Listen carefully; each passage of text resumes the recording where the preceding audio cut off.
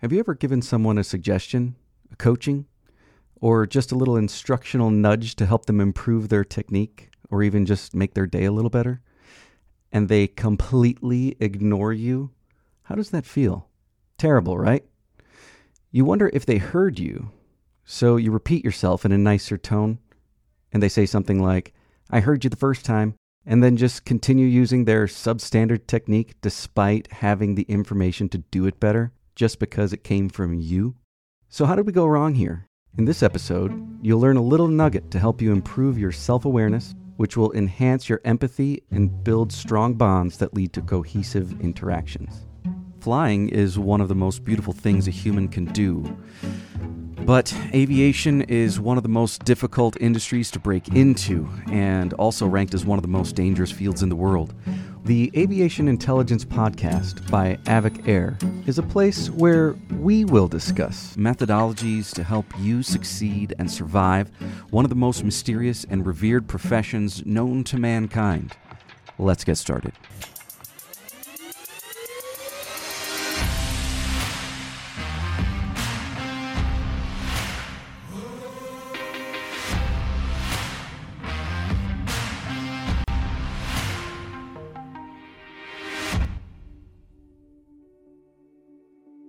Success starts with great conversation. I'm not just talking about aviation here. This goes for all aspects of life. If you have a great friendship, it's probably because you and your best pal have common interests and you enjoy talking about them together. If you have found the love of your life, I'm sure that your ability to talk with one another has played a significant role in how you came to discover that. Some would say that safety is success. After all, what is the best case scenario for a flight in aviation? Flight Safety International is a simulator company who doesn't even fly real aircraft. It says that their biggest loss of revenue is due to miscommunication. We talk and we listen, but deep conversation often eludes us. We shouldn't blame ourselves for the difficulty of not having great conversations. After all, we weren't even taught how. We stay on the surface of events, and we focus on facts, not feelings, which are the only conduits of real conversation. And we insist rather than explain our feelings. Bland and administrative chat does not lead to people opening up. One of the biggest misconceptions is that we think in order to get people to like us, we need to show people how well things are going for us. And when the key ingredient is relatability. Showing vulnerability is the best way to get people to go deeper, because we all have concerns, we all have weaknesses, and we all have fears. People feed off of connection. And one of the most genuine ways to create connection is through the ability to help people in need. Every conversation will come to a crossroads. One path will lead to shallow surface discussion, and the other down an emotional path of genuine connection. For example, when you ask what got you into aviation, after hearing your response, you could just say, "Oh, that's cool. Where'd you go to school?" "Oh, I heard they were a great operation." Or you could ask, "How has aviation affected you as a person?" And after they tell you, you could take it one step deeper by asking, "Knowing what you know now, what would you say to yourself then?" Some conversations just flow, but some take a little while to grow as each person gets to know each other. Good conversation leads to great relationships and will ultimately lead to great crew communication. You see, in the airlines, there is such a large pilot group that people rarely fly together more than once in a blue moon. So they had to create a script. It's a standard operating procedure that dictates exactly what and when the crew members say to each other. And there's this inherent desire to follow that script as closely as possible because of the sheer quantity of people's lives at stake. Well, that and the fact that you'll lose your job if you don't recite the script.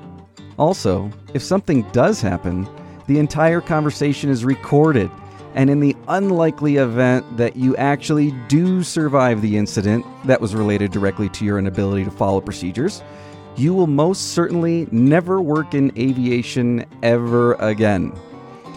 In general aviation and in commuter operations such as air medical, tours, utility, firefighting, VIP, corporate, charter, a successful flight hinges directly on the crew's desire to communicate directly with each other. Sometimes that desire flows naturally, unbeknownst to the crew members. Things just seem to click. They enjoy each other's company and have a great day at work.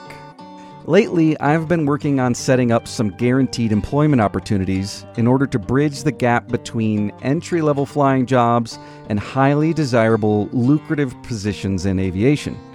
I have been speaking with medium as well as large operators, and those conversations have all shared something strangely similar.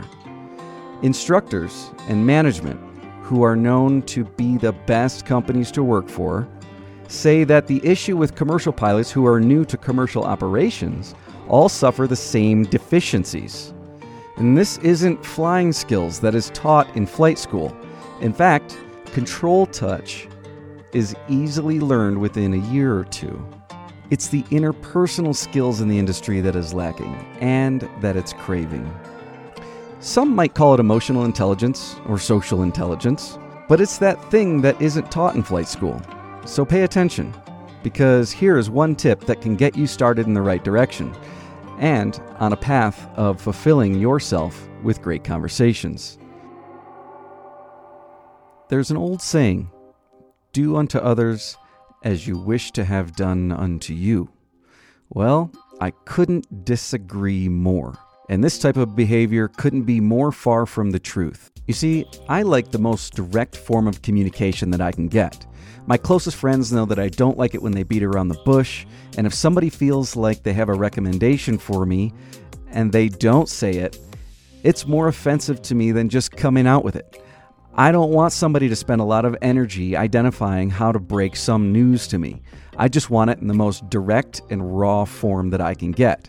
While others, they want to know why first, and they want to be led to the conclusion. If I treat them how I want to be treated, well, that would be like watering a flower pot with a fire hose. For example, say you're learning a new skill. Doesn't matter, could be flying an aircraft or it could be learning the piano. If your instructor says, "Don't do that, do it this way instead," I love that. Tell me how to do it and I will do it. And my curiosity will probably make me want to understand why, and I will ask why, and I will research the topic more deeply if I'm interested, but I will absolutely not resist the guidance if I don't understand why. Some people need to understand why first, and then be shown in a kind manner, both the right and the wrong way, and they need to be convinced that option A is superior to option B in order to execute the original instruction in the first place. And this is fine. The beauty of humans is that we all process information in different ways. But it can be sometimes difficult to know in advance how you should present information in order to connect with other people. There is great news, however. Psychologists have created a personality test that breaks down how each of us likes to receive information and explains how we process it. There are many variants of the test, but the most famous and the most widely recognized is the Myers-Briggs Personality Type Indicator Test. Now, I have found that some people reject the idea because they think personality traits within the types are black and white, when in most cases, it's a sliding scale. For example, the first set of traits within each personality type are introversion and extroversion. Don't think of yourself as one-sided. It is not black or white. It just helps to identify how you like to process the environment most of the time. So when you take this free personality test, place yourself in the mindset while you're on the job. Consider which behavioral tendencies you lean toward while you are at work. This can be a fun way to initiate conversation in your next crew briefing. Ask your crew members if they have heard about the Myers-Briggs Type Indicator personality test, and there's a good chance they have, and they may even blurt out their type, such as INFJ or ESTP. Whether they have heard about the test or not, the next step is crucial in taking the surface conversation to a deeper level, and that is to discuss the strengths and the weaknesses related to your personality type. The weaknesses may perfectly describe you, or they may only loosely fit the bill, but the most important thing is that you're honest. This is a great way to open up vulnerabilities and create connection. The best way to get buy-in is for you to go first. Take the test, scan the weaknesses, and think of some examples of how those weaknesses have caused you issues in the past. Try to tell your team a time when things didn't quite go your way, what you learned from it, and how learning your tendencies has enabled you to mitigate the chance of repeating the mistakes again in the future. After you open up, I promise your team will want to discuss their weaknesses too. And now's the time to let them individually either accept or reject the weaknesses that their personality test results identified. This can lead to some lengthy conversations, so make sure your primary duties are finished first. Then, see if you can identify how certain strengths of one team member could compensate for the weaknesses of another. On the flip side of that token, see if there would be any attributes that would potentially conflict and create communication barriers. So, allow me to go first, to start by identifying my personality's strengths and weaknesses. After taking this test some time ago, I discovered that I am an ENTJ, which is categorized as the commander. It sounds pretty cool, right? Well, there are some inherent and latent traits that could possibly cause some issues with certain types of people.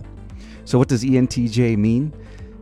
That means that I express myself with extroversion, and I get my energy from spending time with others rather than by myself.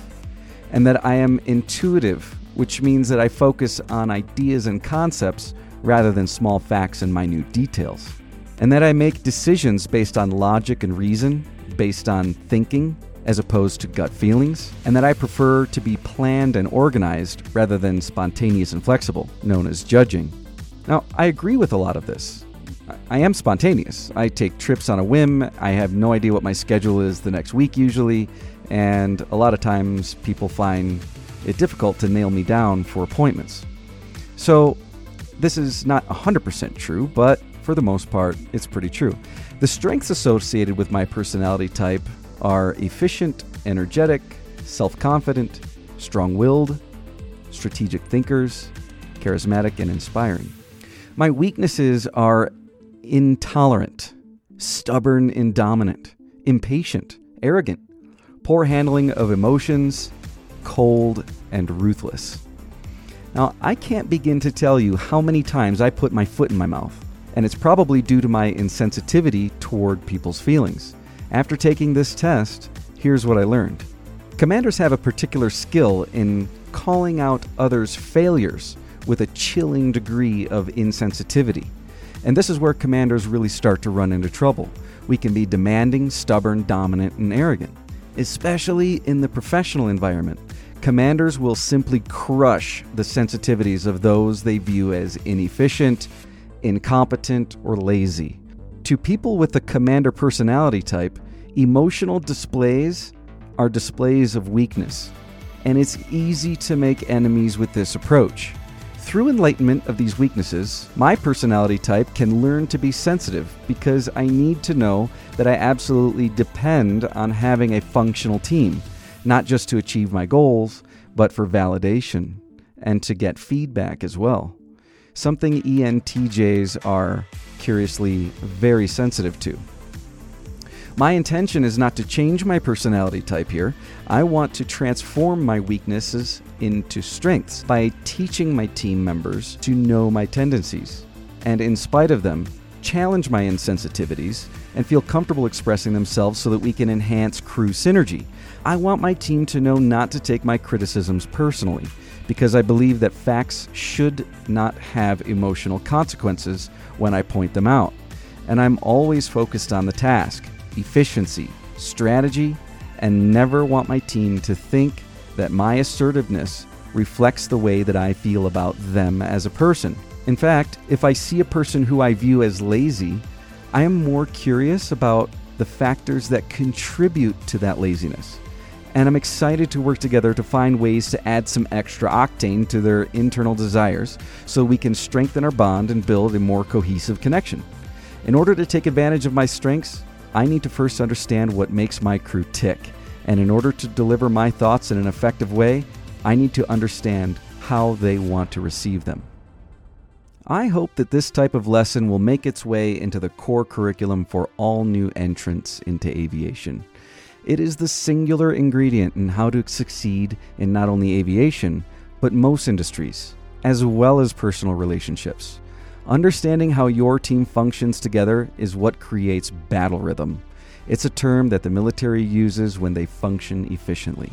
And it is up to you to take the conversation to the next level, because regulators and safety management culture of our industry could care less if you and your team go soaring through obstacle-rich environments at unsurvivable speeds while suspended by twirling metal blades in a tiny plastic basket while communication barriers exist between all of you.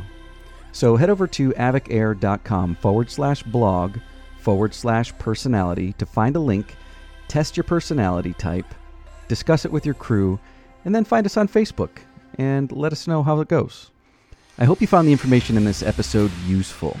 If you know anyone who could also benefit from this podcast, please share it. If you have any questions, head over to avocair.com and drop us a line. And don't forget to follow our page on Facebook and follow us on Instagram, where we push out special offers to our growing Avoc Air Nation. Bye, everyone. See you soon.